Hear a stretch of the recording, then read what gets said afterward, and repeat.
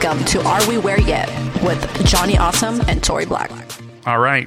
Hello, everybody. Welcome to episode 4 of the Are We Where Yet podcast. This podcast is brought to you by Studio Y. Studio Y is located here in Yuma, Arizona at 250 South Madison Avenue. It's downtown Yuma, Arizona. You could find more info at studioyyoga.com. And that's Y, just the letter, not the actual word. So studioyyoga.com.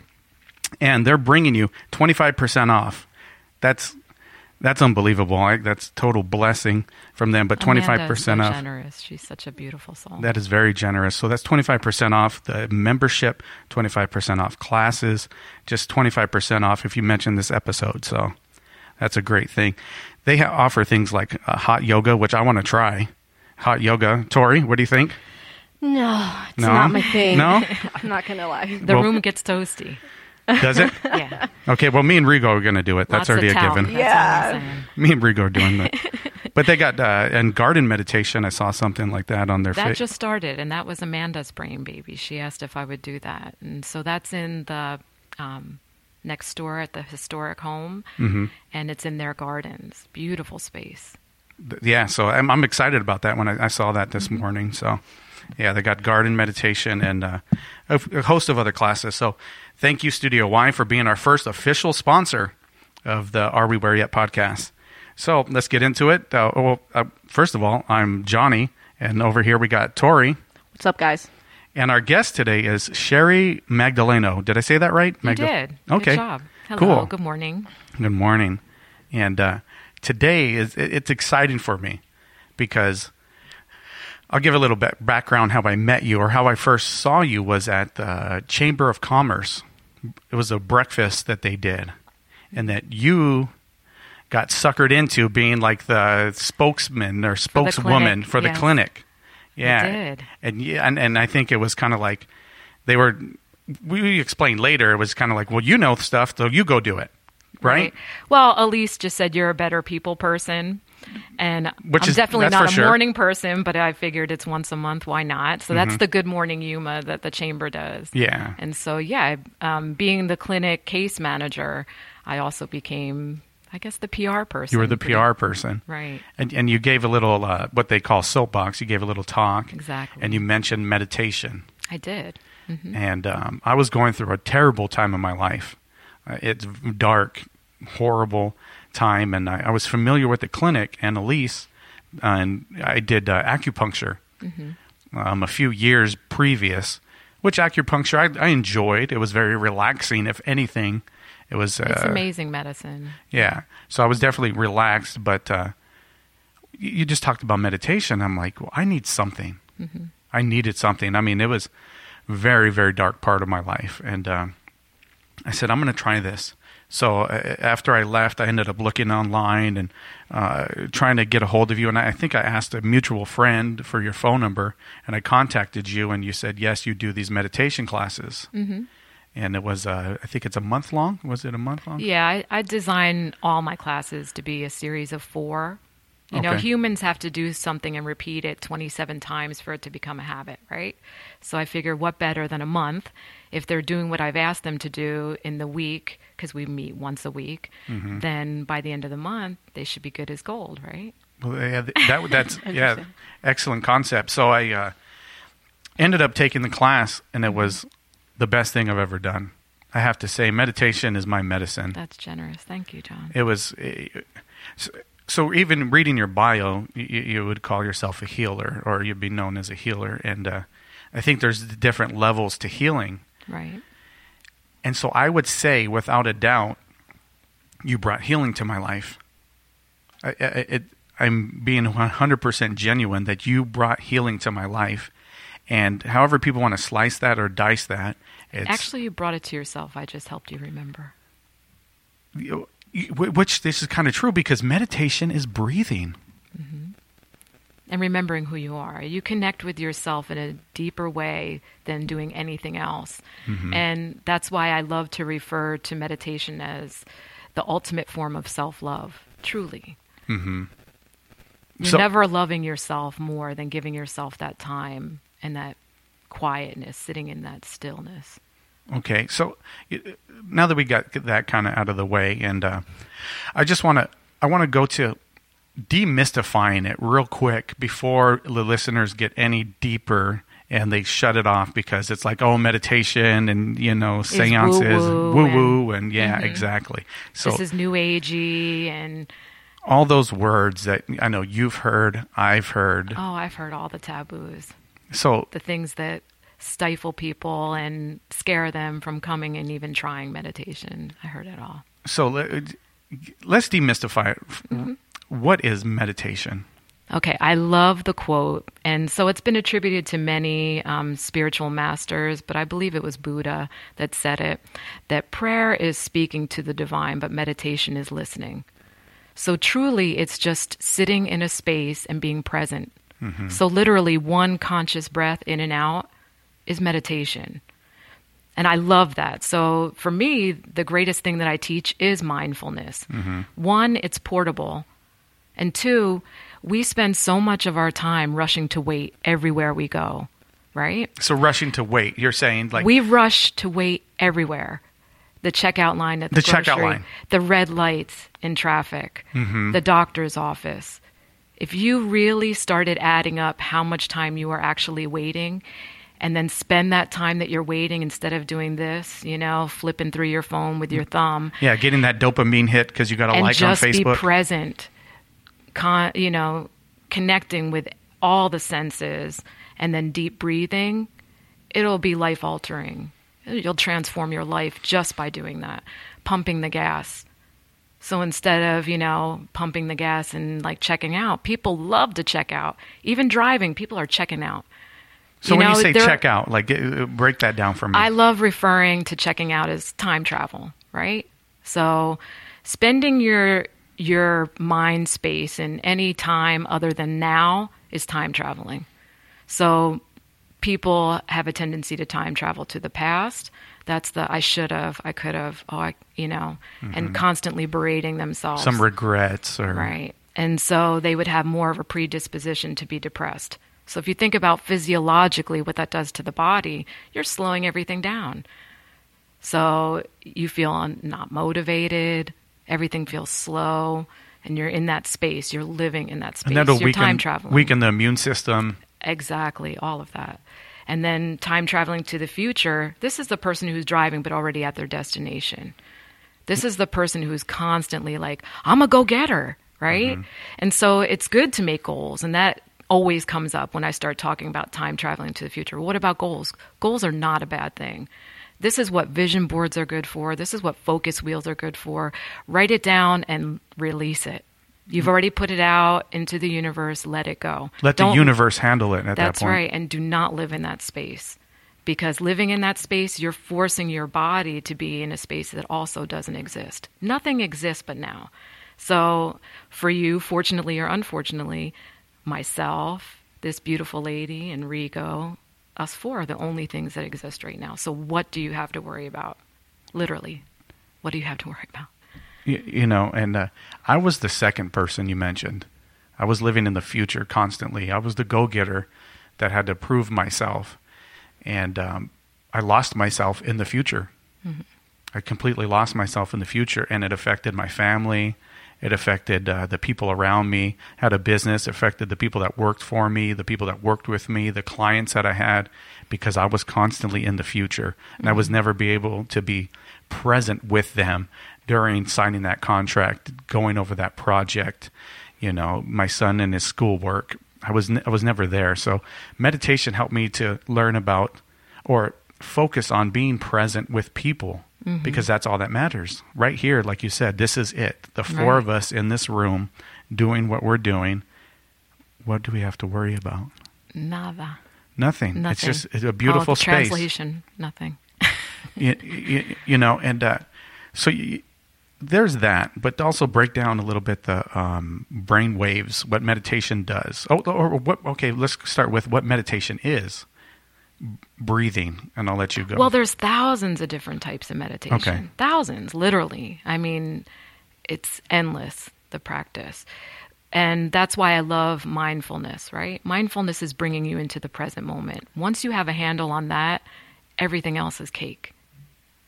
and hopefully I tickle your consciousness enough that you want to go and find a practice that resonates with you.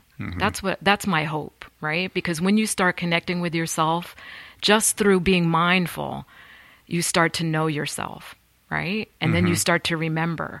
And we all come into this life already knowing, and we forget, right? So that remembering, all of us as children, literally every single one of us, had some meditative practice, right, that we used to comfort ourselves. All of us.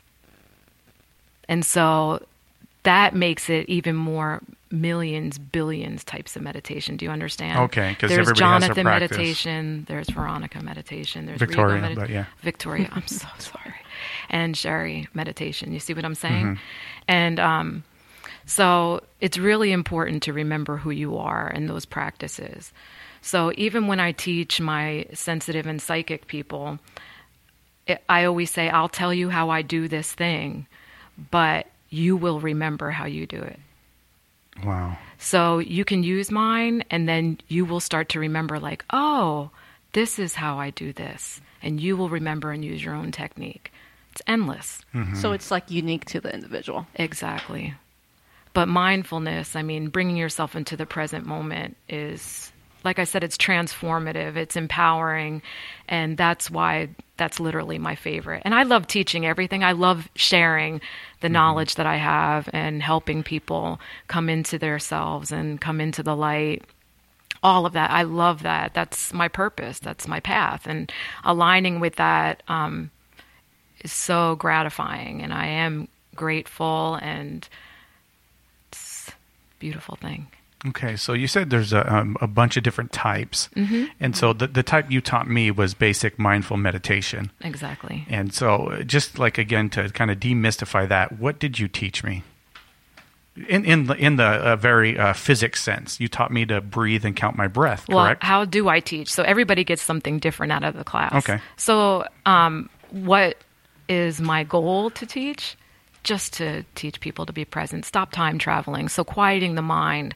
So truly, you have to figure out whose voice that is in your head, because that voice is a database. Our mind is a database.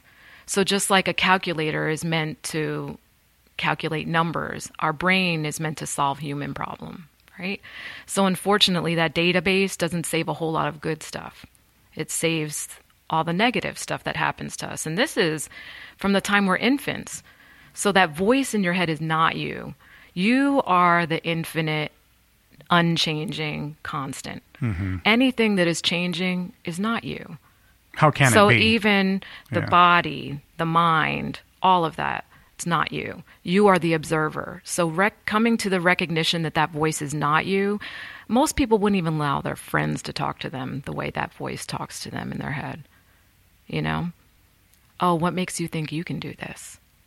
Why do you think that people even want to listen to you, right? What are the things you hear in your head? Yeah, you don't want to know. Yeah. Exactly. And it's horrific. And so I help people recognize that's not you. And so when they start to recognize that it's not them, then they also start to recognize how much that's happening, that dialogue is happening. So I tell them, I said, this is not going to be overnight. And just like I taught you, it's not going to be overnight. This is a daily practice of recognition and coming into yourself and being present, right? So you can get a whole page of dialogue out sometimes before you recognize that insanity is happening. And you say, oh, that's happening. Be quiet. Right? And then the next time it would be 2 paragraphs, and then maybe 2 lines, and then 2 words, and then eventually you will achieve peace. I don't have dialogue going on in my head, and it's a beautiful thing. It is a beautiful thing. Once you realize what it is and to live without it, it's like, wait a minute, I got to get back to that place where this thing isn't constantly in my head putting me down, because it's not you. Like you said, it's not you. And to recognize that it's not you was a huge leap for me, you know? Now, are we talking about negative dialogue, or are we talking about like in the head? Because I was watching a TED Talk yesterday, which is kind of funny. And it was about coaching the inner voice, right? So I'm just wondering if that's just like... Intuition is different. Intuition will never berate you. Got it. And divine voice and divine intuition always comes as this creative voice, and it feels good. It feels right. Got it. Right? Okay. It will never make you second guess what you're doing. That data makes you second guess everything. Right? That's the voice that stops you, stifles you. Right? I'm about to do this. I was asked to do this. And then that voice says, oh, you think you can? Right? So it's wacky, the things that we save. People don't even realize what we save. This could be the teacher in first grade seeing you talk to your desk mate and say, shh, just really rude. And then all of a sudden, the kid, and then they think my voice is not worthy of being heard. Mm-hmm. And then that stays And this stuck. is the person that never speaks up for themselves. Got it. Because of that incident that happened so long ago. Right. And those neurons firing away in their brain, making a connection. Yep. Now Okay. You know, like the little man typing in the head, right? It just recorded that experience. And it was like, okay, now this is how we're going to act forever. Yep. Until you go back in. Dr. Joe Dispenza was after I got into meditation, Dr. Joe Dispenza, he has a book called Breaking the Habit of Being Yourself. Mm-hmm. And that really helped me dive deeper into meditation, because he's like, no, you actually reprogram the brain and the neurons that are firing together, and you kind of short circuit the bad and you create new ones, these new pathways. Mm-hmm. And I was an electrician. I understand electricity. So you got these little pieces of electricity flowing through your brain and a new avenue, a new direction. And then you start to live from that direction. You don't live from the pre-programmed, kid in first grade that heard that, shh.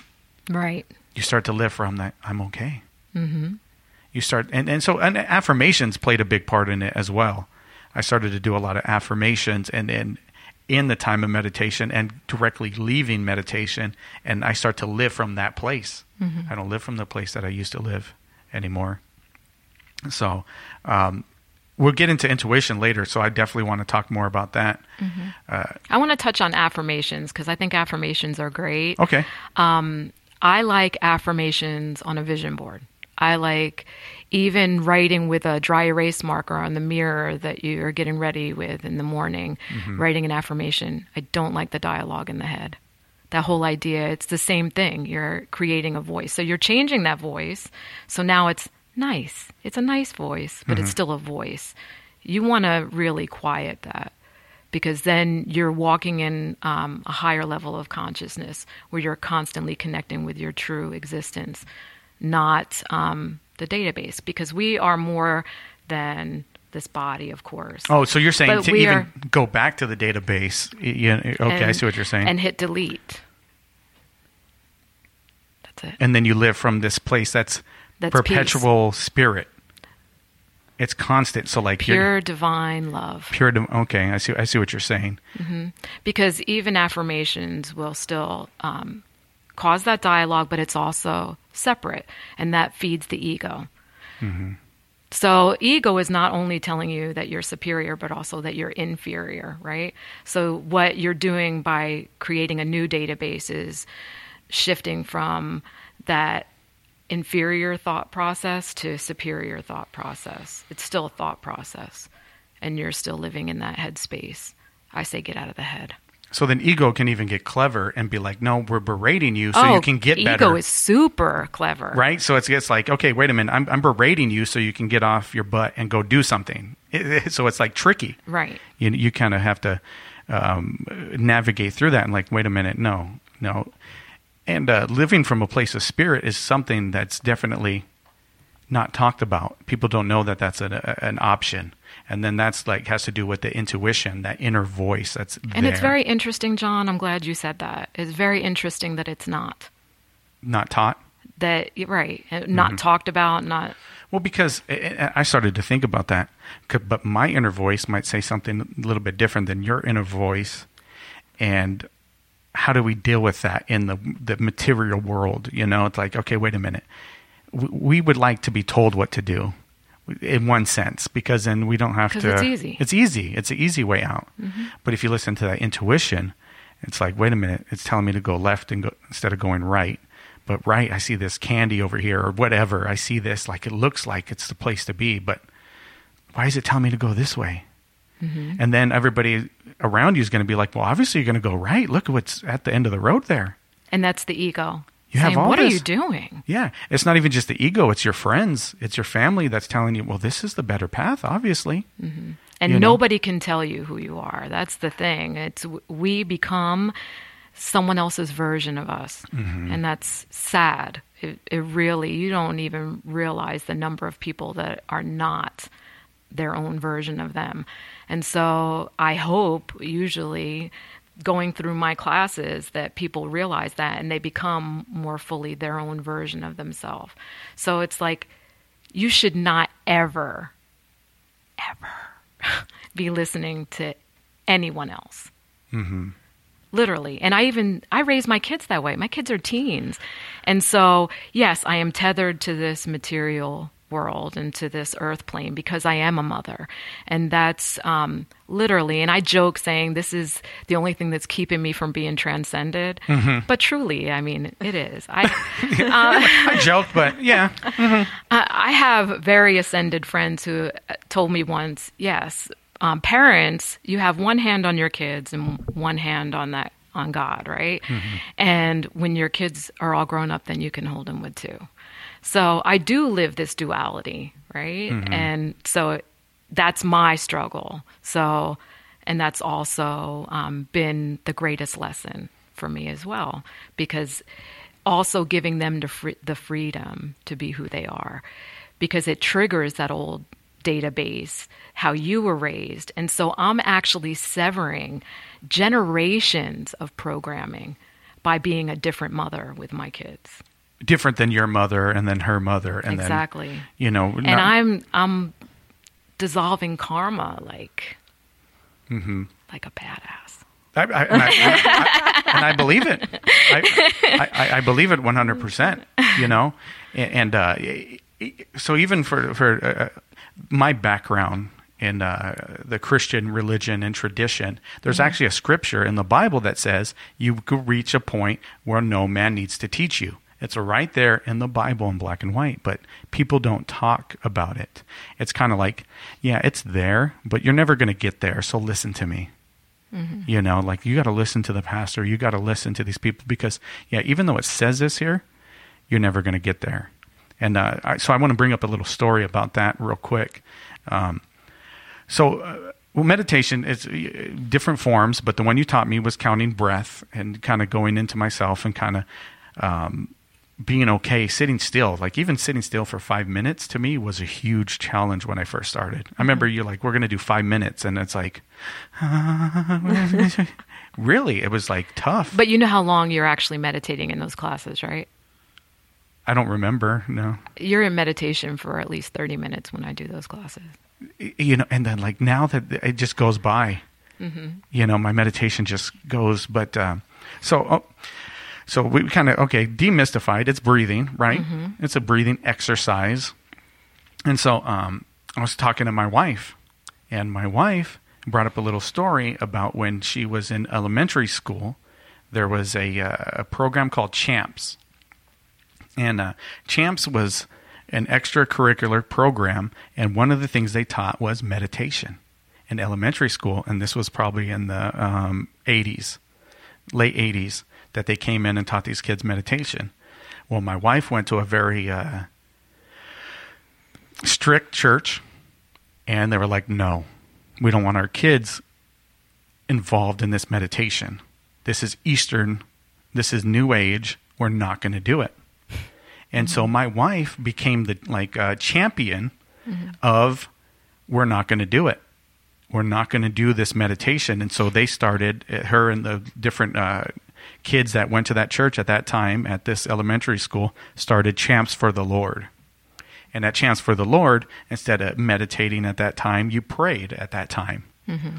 And so, and it's very innocent. My wife, she was young. It was elementary school. The people over here said, no, meditation is bad. It's Eastern. It's New Age. We pray. We don't meditate. Mm-hmm. And so they started this separate entity that gave more weight to prayer. No, I'm all for prayer. I pray every day. Yeah, there's nothing wrong with prayer. There's nothing wrong with prayer. It's just some people do an awful lot of talking instead of listening. Exactly. You know, and so I asked my wife, I was like, hey, can I use this story in the podcast? I wanted permission and to be able to use this and share this. And she said, yeah, that's totally fine. And so yesterday she texted me and said, hey, I can tell a difference in you if you meditate or not. Like, I don't know about this meditation still because that programming that you said when she was a kid and being young, she still can't get over it. Right. And she admits that she can't get over it. She's not ready to meditate or dive into that because there's still something in her that says, but she texted me and said, I can tell the difference if you meditate or not. I just want to let you know that.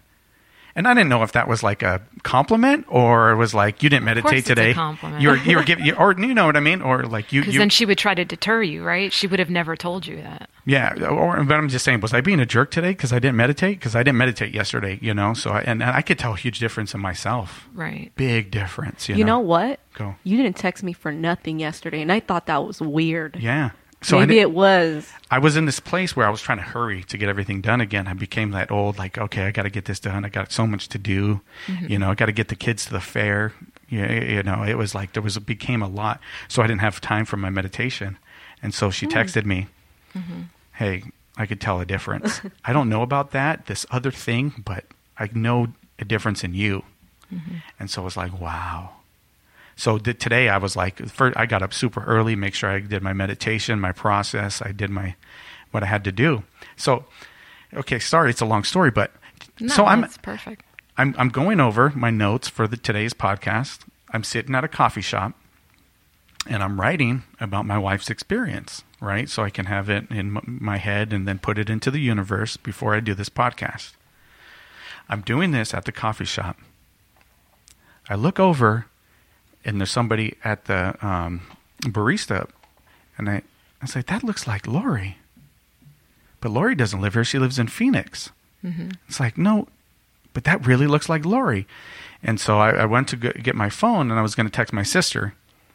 And Lori is Citizen Aim's stepmother, who was my best friend and music and on, but was also my wife's principal at that elementary school. And I'm like, I'm writing a story about that experience, and there is the principal of the school.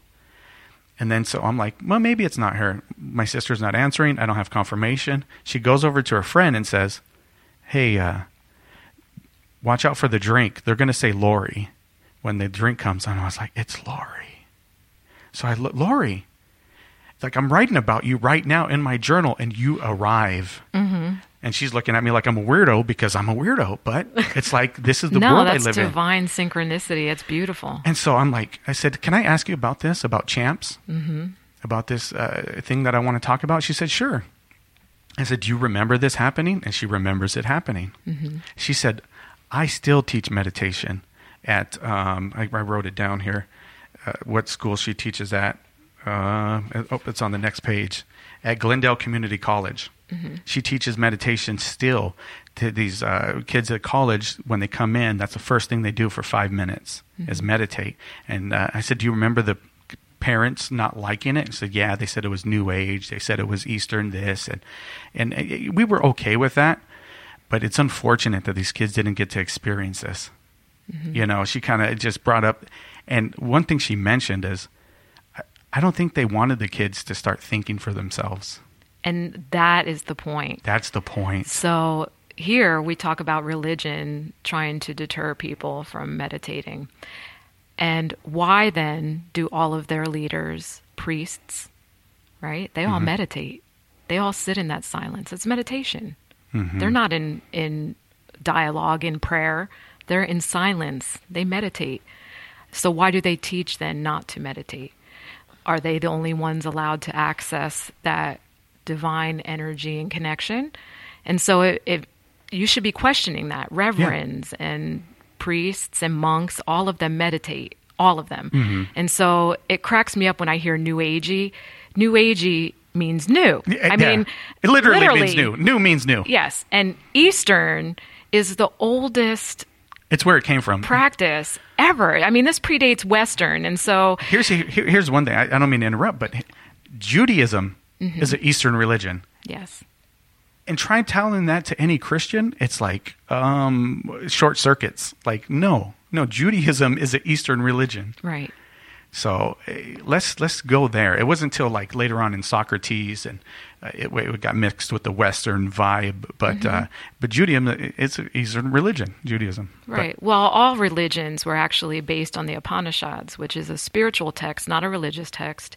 And so Christianity was newer, but there's a whole span of time where Jesus actually went to India and sat with these ascended masters and these beautiful, beautiful spiritual teachers, then went and took those teachings back. And that's what helped elevate him. So people don't even realize that it's all ancient, and that predates religion. It predates all religion, and religion was created for a completely different reason. It wasn't created to make us more spiritual people and keep us compassionate and loving. It was actually created out of greed and power, and it separates. And so when they say, oh, you have no faith, I heard a Swami say this once, no, I have ultimate faith.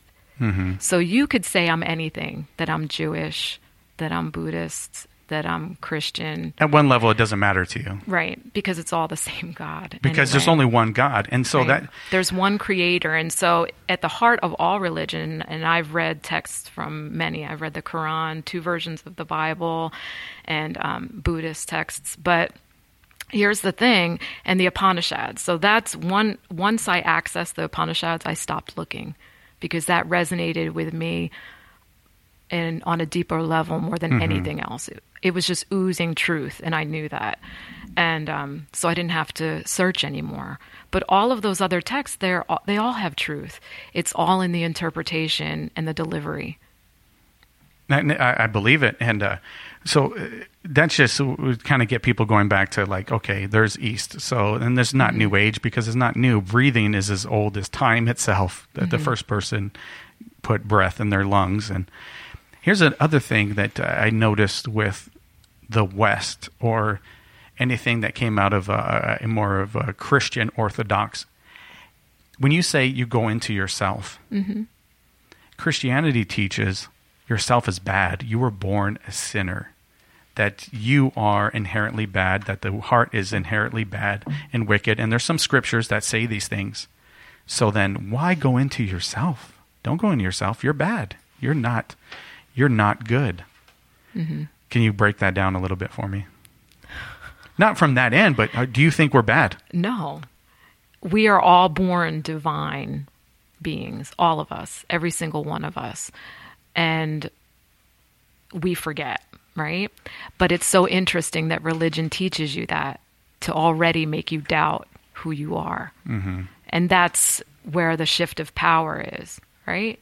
If I tell you that you're nothing, right? Which actually, we are nothing and everything, right?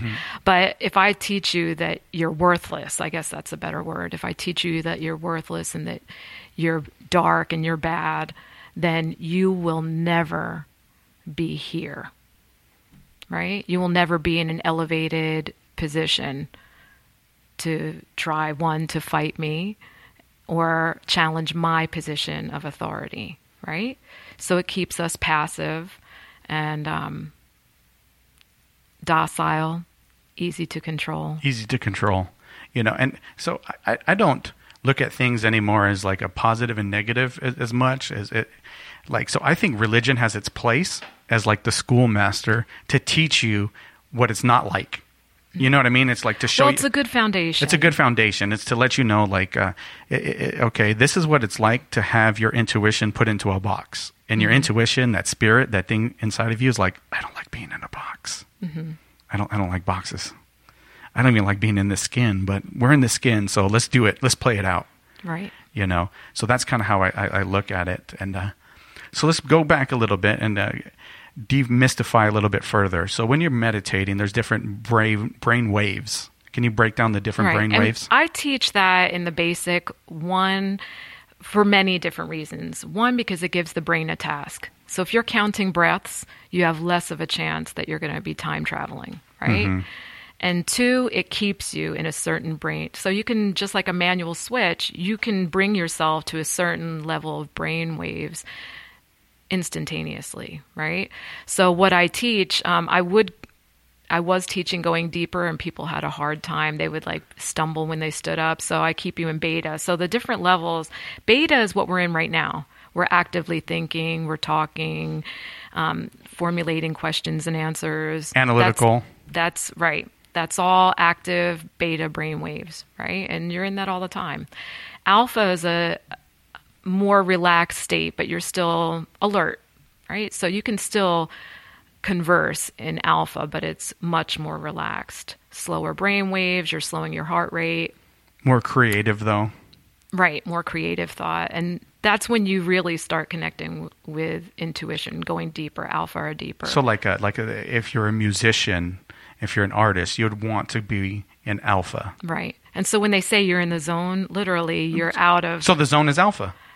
Pretty much. Okay. Mm-hmm. Is that like flow I mean, if state? you want to be like scientific about it, yeah. And I think we've had that conversation. I am the scientific mystic. Right. You know, I love the science. It has to go together for me in order for me to kind of let down my guard a little bit. Right. And so that's the database that you've saved. Because if science will back it up, or if I can explain this, it feels way safer. And It's okay. I will escape judgment mm-hmm. because then I have this to back me up, right? Yeah, exactly. And you got really deep in me right now with that one, you know, because I again, coming from the Christian background, which I would still consider myself a Christian because I follow Christ. And to me, following Christ is like dying to self. That's what it means. Mm-hmm. Just putting somebody else before you. And that's what Christ did. So I follow Christ. But so that really helps, because then it's like, no, there's science behind this. Your brain waves, your brain oscillates on different frequencies mm-hmm. and going deeper and deeper meditation. And then theta and then delta and right. Explain theta a little bit. So theta is like very deep meditation and sleep even. And so theta is what you're in, like in a sound bath. The vibration of the bowls puts you there record time, but also you can do that with the breath, like how I teach the counting of the breaths. And then delta is unconsciousness, coma, or super deep meditation. So that's when you're sleeping and dreaming. Mm-hmm. So if you were like meditating, mm-hmm. how the hell does that look? Am I just like... Can you get to delta meditation? So this is interesting. I mean, you want me to share, but so that meditation that I did as a child was delta. And so basically it just looks like you're not breathing. And so I asked my son once, because people kept asking, well, when you count the breaths, what are you at? And I said, I don't know. I mean, I don't know. I don't count. To me, the breath is like a dance. So I can get myself there fairly fast. And so I told my son, wait 5 minutes and then just time my exhale, right? And so it was 32 seconds at that particular time. And so maybe it's increased sometimes, maybe it's less others. I don't know. I only had him time me because I kept being asked in my classes. But delta is a beautiful state of meditation. And so I can actually hear everything still. It just takes me a little bit to come back. Like when my son's there, Mom, Mom, Mom. And then you hear my daughter saying, Mom's meditating. That'll bring you back, huh? That'll get you there. You're like, oh yeah, I got kids. I got kids. Yeah, that's right. I asked a Swami once. I said, so how much meditation would actually be considered neglect? That's a good question. And he looked at me. I said, no, I do crave it. And so I meditate at least 3 times a day. So when I say that I'm highly meditated, I'm not kidding. And I do crave it, but I don't spend as much time there as I would like.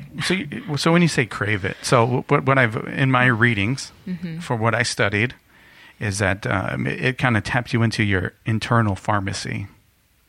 It releases. So when you're saying you crave it, because it's like, okay, the cortisol levels go down, mm-hmm. which cortisol is horrible for you. It's the stress hormone.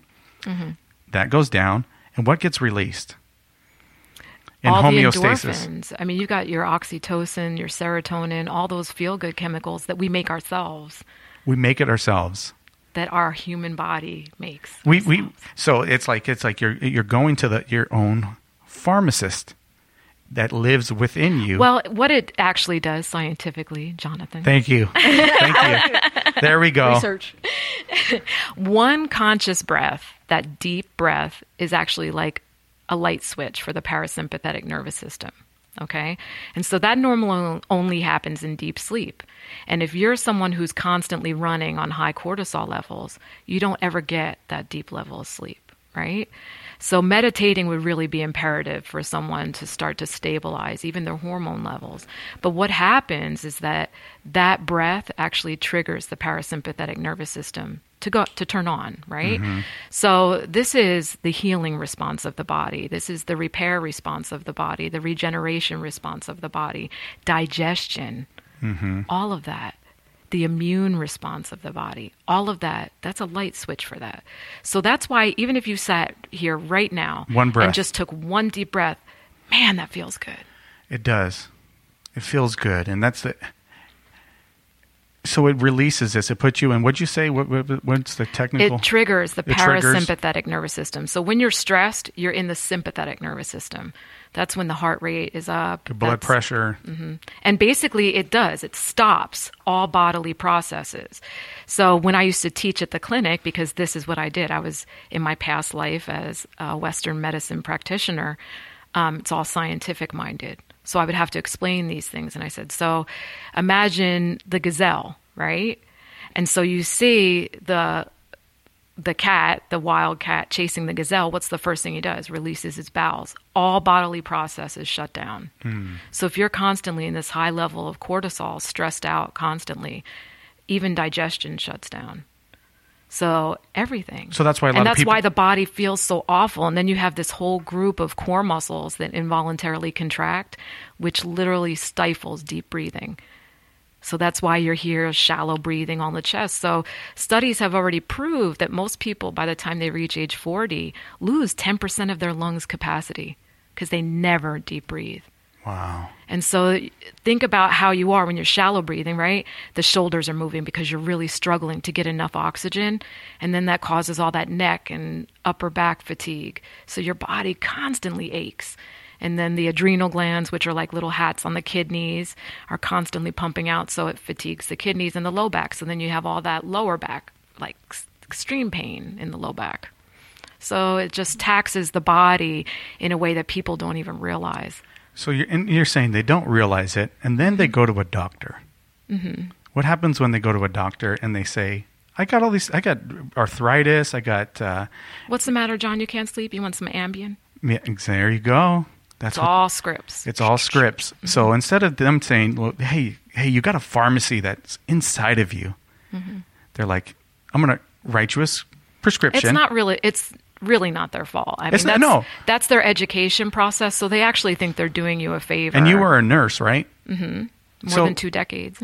Yeah. So like, I'm not demonizing them, but it's just what they were taught. Right. It was taught. So like, okay, we're going to write you a prescription, which before I met you, I was wrote a prescription for painkillers, probably sedative. I had Wellbutrin, Xanax, all these different things. I tried. At one point, I even had a medical marijuana card, and I didn't like it. My body was like, you get this kind of like yuck. Well, you're pouring toxins into your body. And so I was like, I can't do this, And I even thought like, go natural with medical marijuana. And it's like, no, I can't do it. I don't like it. And then meditation. What? I can breathe and I can feel great. I remember that when I went deep into meditation the first time, I was at the river and it felt like God put like a warm blanket over me and just like, it's going to be okay. And I went like it was so deep and just so like, everything's going to be okay. And it was. Well, the universe does celebrate. You raise your level of consciousness, and it's almost like that Cinderella effect. Animals are attracted to you, everything. You get swaddled in that that divine energy. It's beautiful. And then you're really one. And one of the benefits I've read about meditation is you become a more compassionate person. Mm-hmm. Which to me, it's like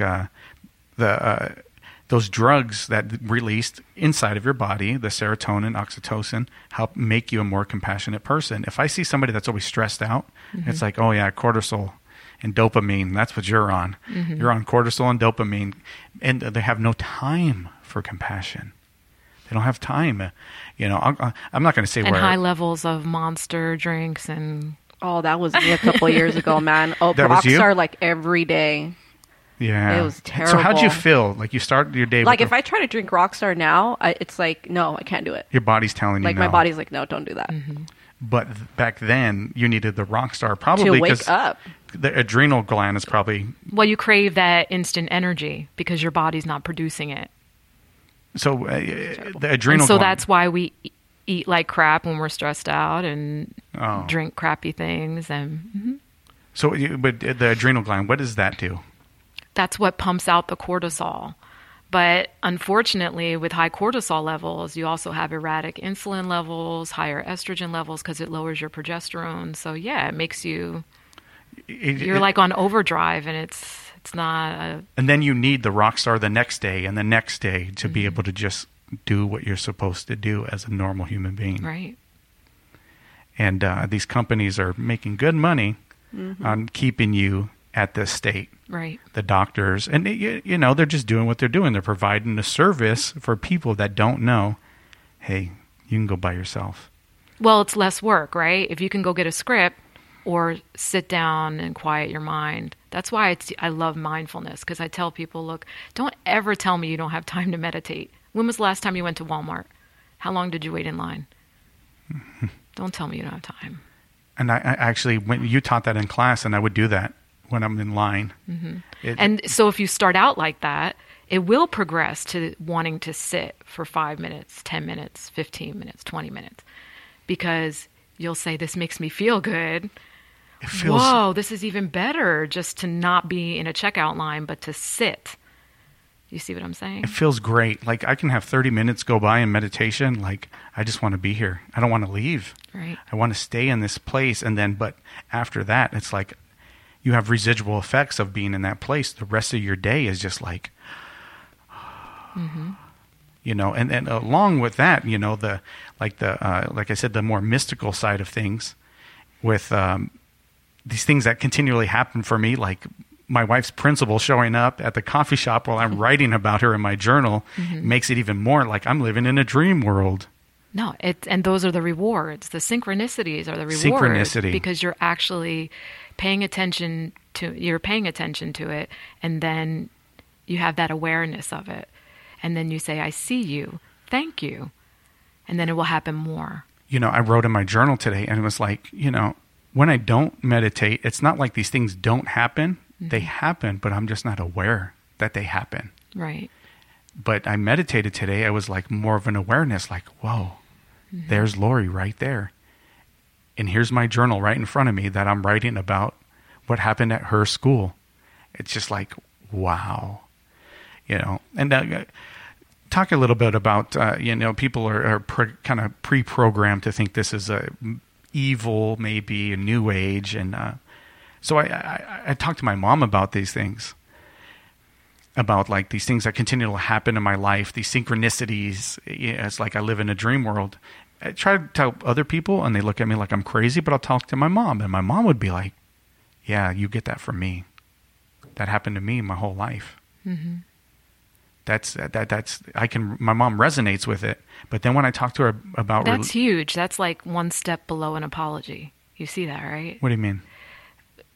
That's without her actually saying, I'm sorry, I did this to you. She's saying, you get that from me. So there's the recognition. The next to happen is, sorry. But you know, so the other thing is like, but she's stuck in this like religious mode that says, this is all evil though.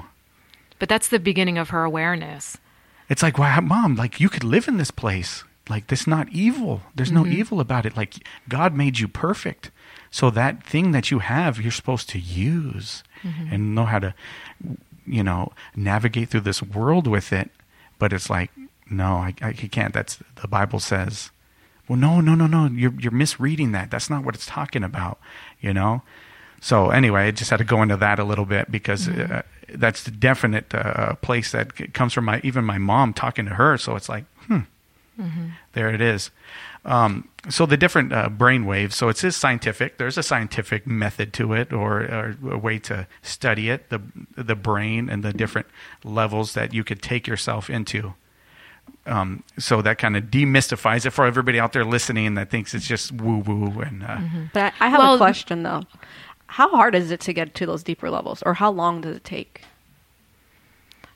I've been doing it since I was a child, so I would be a bad example, but I would say if you're meditating every day, it would be fairly easy for you because you're already practicing, have a steady practice. And so, like I said, you can also do that with the breath and get yourself there. And so at first you may be actually falling asleep because your body needs rest. And so a lot of people, when they start those deeper meditative practices, they're like, I fall asleep every time. Yeah, well, you will, because your body's not used to being that relaxed. So you probably will fall asleep. And then it'll start to be a space where you're actually energized. And then in having that relaxation and energetic wakefulness, I guess you can say.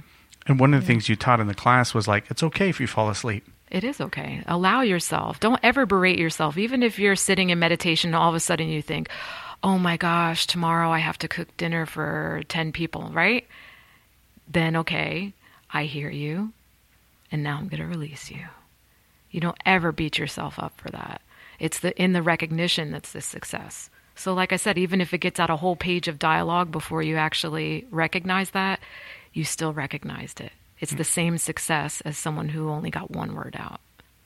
Because it's your success. Right. Because it's individual and it's you. Mm-hmm. And you are gaining control, and that's huge. And people don't know how huge it is. Mm-hmm. The little victories, the 5 minutes, the couple minutes that turned into, where I could do it. The pumping the gas. The pumping the gas. Mm-hmm. Everybody's got to do it. Everyone's got to pump gas. Everyone.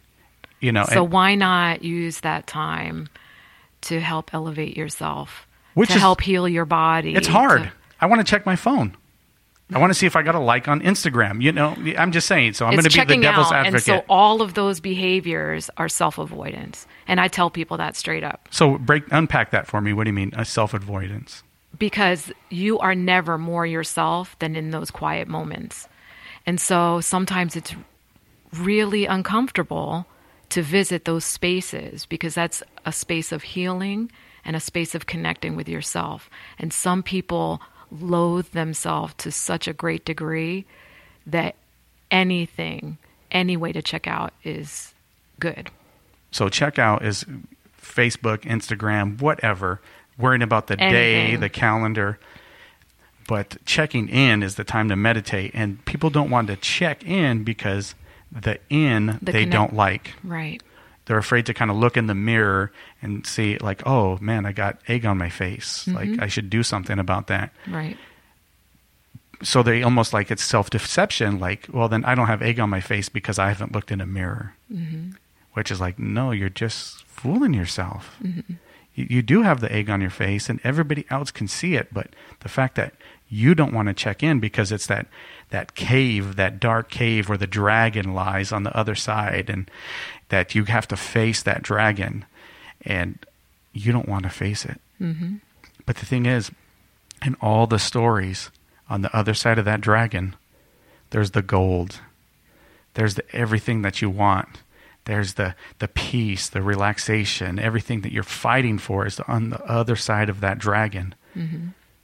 But we don't want to face that dragon. I don't want to see what I look like. And the ego will talk you out of it tooth and nail, man. They will fight. And so I love using the analogy of the Wizard of Oz. That scene with the Wicked Witch and she has the water thrown on her. And she's like, no, mm-hmm. I'm melting. What a world. That's like the ego in Technicolor. So break that down a little bit. So, and that's what creates resistance, right? It's easier to resist and stay where you're at. Change is scary, right?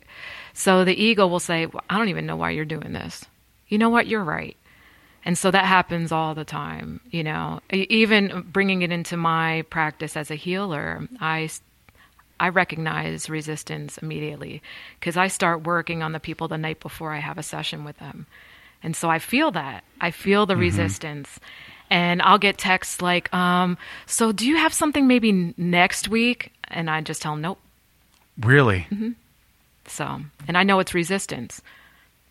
So, Wow. And then they're like, okay, well, I really, it's going to be hard for me. And they're like trying to talk me into allowing the resistance, and I don't. So either you see me or you don't, but I don't have anything for you. You are a badass. So, well, I'm a healer first and foremost. And that's always my thing. I tell them, look, healing is not for the meek. I've never heard anybody say that. It's work. And so it does create a huge amount of resistance. But once you get past that, and it's just like getting into cold water, right? The feet are good, the legs are good, but when you get to those tender spots, it's a little more intense, right? But once you're in, it's good. You can get the head wet. You see what I'm saying? I see what you're saying. So it's the same way in healing. You're like, okay, we can talk about it. That's safe. I can even schedule with you. That's safe. Oh my God, I allowed this woman to start working on me, and I can feel this energy moving in me, and I can feel myself changing a little bit. And here goes the ego. I'm melting. Oh, you know what? Can we reschedule? Oh no, we're at the point of no return. Because the ego doesn't want to die. So go in chest deep, baby. You'll be fine. I'll see you tomorrow. The ego wants to live. The ego wants to fight for itself. The ego wants to remain in control. And way it was explained to me is, ego, EGO, earth guide only. It's only just to get you through the basics. But there's something level. There's another level. There's something transcendent other than the ego. And Deepak Chopra actually made it into an acronym too, and I think he calls it edging God out. Yeah. You put that God or intuition, that universe, that other thing that's available to have in your toolbox to navigate through this life. You kind of, no, it's easier to, like you said, listen to the ego. Right. And so you talked about a little bit more about getting in all the way, head deep. When I first met you, we did the mindfulness. I went through that. And then you started doing something else, pranayama. The pranayama yoga, yes. Let's talk about that a little bit. That's amazing healing work. And that's more than just meditation. It's active meditation, active breathing. And so that's an ancient Eastern technique. And with guide, I use intuition to guide you through the breath work. But that's really intense and powerful healing work. And so what that does is it pulls out that trauma that you tend to store up in your body and all of that stagnant energy that just sits around that you store, right? And it literally pulls it out of the body. So you're your own healer. I'm just holding space. I create this sacred space for you, and I guide you through that so that you have someone there pulling for you too. But it's intense work. It is intense. So you were, I think you were getting certified in it when we were talking, and I don't know if I was one of the first or second, third. I was somewhere in that range of, and I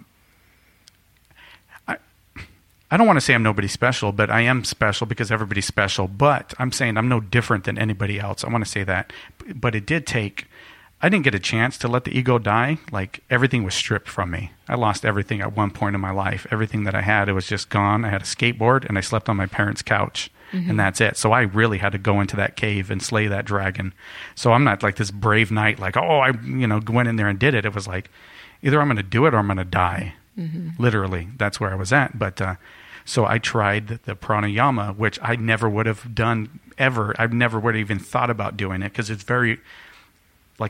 puts me at a very vulnerable state, right? Where you have to hold that space for me, like you said. Intense. I loved every minute of it, and I remember thinking about when I was during the process of it. I would think about the process of it, and I would be pulled out. I would automatically okay, I'm in my head now, and all the sensation was gone. And I'm like, I don't want to be here. I want to go back into this. So I was like, stop thinking, boom. like this energy and this greatness. And then it's like, but how am I going to explain this to somebody? And then boom, out. And so that's during the work phase. In those first few minutes, the ego is fighting it. Fights. This feels so uncomfortable. I don't even know why I'm doing this. Why am I laying flat here doing this breath? It feels weird. It doesn't feel right. And what exactly is happening inside of me at this minute? Those things go on in your head. All that dialogue. And then you hit that space where you actually become the breath. And then the mind just goes kind of like those old style TVs, it's all fuzz and you turn it off and it's like the old sinks tube to ones. The center. Yeah. And then you have that little dot. And then, whoa. Yeah. It's amazing. You're making me want to try it. I'm like, ah. And you offer that class. So let's just give a plug real quick for that class. Do you still do that? I do workshops. So that's not really a class. Oh, not a it's class. Healing work. Okay. So I do private sessions, I do couple sessions, and I do workshops. I actually have a whole retreat scheduled for this Saturday upcoming, the 14th, at Painted Rock petroglyph site, where I'm doing a sacred fire, the breath work, and then a sound bath to follow. And that's really intense. I've done the sound baths after, and it keeps your body in that vibrational level. And so it's phenomenal. Yeah. Get to ride that wave. I want to do the sound bath. I've done sound bath at Integratron. Is that Oh, called, yeah. or? I love that. The Integratron. Oh, yeah. That was good, like crazy. How was it? I loved it. So to people like, okay, these things will sound weird, but Tesla, who I love, I know Tori loves Tesla. He said, if you want to understand the universe, you got to look at it as vibrations. It's all vibration. It's all vibration. Well, you Everything's think about vibrating. our body. And that's science, It's everybody. mostly, right. So That's here's science. the science for John. Our body is mostly water, right? So 70% water. And our bones are these beautiful crystalline structures. So it readily accepts vibration. And so every religious text, when you read it, what was first? In the beginning, there was the word. That was the word. first thing. It wasn't a word. They didn't even speak. It was vibration. Vibration. And so that's why sound is so powerful. And I kept being called to add sound. So I started adding sound to my healing sessions, even doing the energy work. And I would just have this intuition to do certain hums or sounds. And I found that I was like, whoa, I could feel the divine, because I'm a conduit, I could feel that energy flowing through at a greater rate. And I'm like, whoa, something's really happening to this. So then I got taught how to do sound healing. And so I was actually using the bowls for healing, not sound baths at first. Sound bath is like anybody can just lay there and chill and enjoy it. Okay. Sound healing, I'm actually placing the bowls on you and I'm opening up those blockages. So it's like what the breath work does, but not as intensely, because you're not having to really work. You just kind of lay there. And I'm coaxing all of that energy out using vibration. But that's really innovative science too, because they're working on that, but they're using, of course, technology to do the vibrations, and they're, very triggered vibration into a certain, like a tumor or something like that. Which works and has some effect. And it does work, and it's very effective. But they were able this is like since the dawn of man. You know what I'm saying? And this existed. So it's not woo-woo. It's not New Age. It's not Eastern. It's from the dawn of man. Like, and you cannot disclaim that or, say it's woo-woo. I mean, that's what you are. And it makes sense to me, because it's like, of course, God created this world, right? If we can all agree on that, then wouldn't he give us all the tools we need? Exactly. If you could just end it there, like, just think about that. He would give us all the tools we need. We don't need to manufacture another tool. It's here, like the vibration. And when we get the success and we find it in science, it's like, it should be like, well, duh. And that's a huge part of why I abandoned the paper, I like to call it. I go paperless, because I had this beautiful piece of paper that said I was smart and that I could tell you things. And I said, you know what, I'm done. So you're talking about that's not who I am. The paper, the certificate, right, with the nursing, the degrees, and all of that. Yep. And I said, forget it. That's not who I am. If you want to describe Sheri by that, that's like describing my physical body by just my wrist. And how it's can completely unremarkable. Yeah, how can you sum up Sheri by a piece of paper? No, we can't do it to Jonathan. We can't do it to Victoria. To anybody We listening. can't do it to Rigo. And that's a beautiful place to live the rest of your life out of. Imagine how freeing that is, because you have people now coming up saying, I got to do this to be this, but let it go. You don't have to do anything to be, but just be. It's beautiful. All right, we're going to end it now. I hope everybody enjoyed this. And just let us know, where could we find out more information about the things that you offer? Well, I have a Facebook page. It's just my name, Sheri Magdaleno. How do you spell the last name? Magdaleno. And so I created that page. I'm very low tech. And so I've been told I need a website. Mm-hmm. So I'll eventually be getting into that. My son promised to help. So cool. Eventually that'll be offered. But my number is 928-315-3615.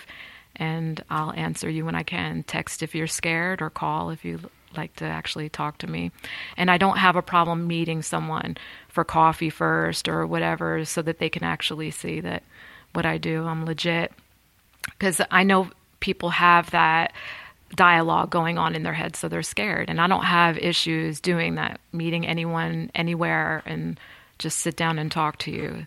So you can see where to start, what you need. And because some people know they need something, they just don't know what they need. And then you help guide them and figure that out. Mm-hmm. I do. Well, that's awesome. So yeah, give her a call, schedule an appointment. I think that's what the first thing I did was text you. I got your number from somebody, and then all those things that you just described, you were that for me. So I appreciate that. Thank you, on the other side of somebody that's experienced the healing that you helped bring into this world as a conduit of God. So definitely. And so I want to thank Studio Y for being our very first sponsor. Yes, it's a beautiful sacred space. So yes, thank you, Amanda. I love when I started teaching there. It's just I remember beautiful space. The first time I went was for the pranayama, and then I was just like, whoa, this is in Yuma? Right. It's beautiful space. I mean, the energy is so wonderful in there. It's great. So I look forward to taking some classes, me and yoga. It's the tiny little blue French doors on your way to the Garden Cafe. Just take a stop and peek in, because that space is beautiful. So we're coming for the hot yoga class. So anyway, all right. We're going to do it. But thank you, everybody, for listening. Don't forget to rate and review us if you can on iTunes, the Google Play Music app, and whatever app you use to get our podcast. We really appreciate everybody, and thank you. Until next time, see you later.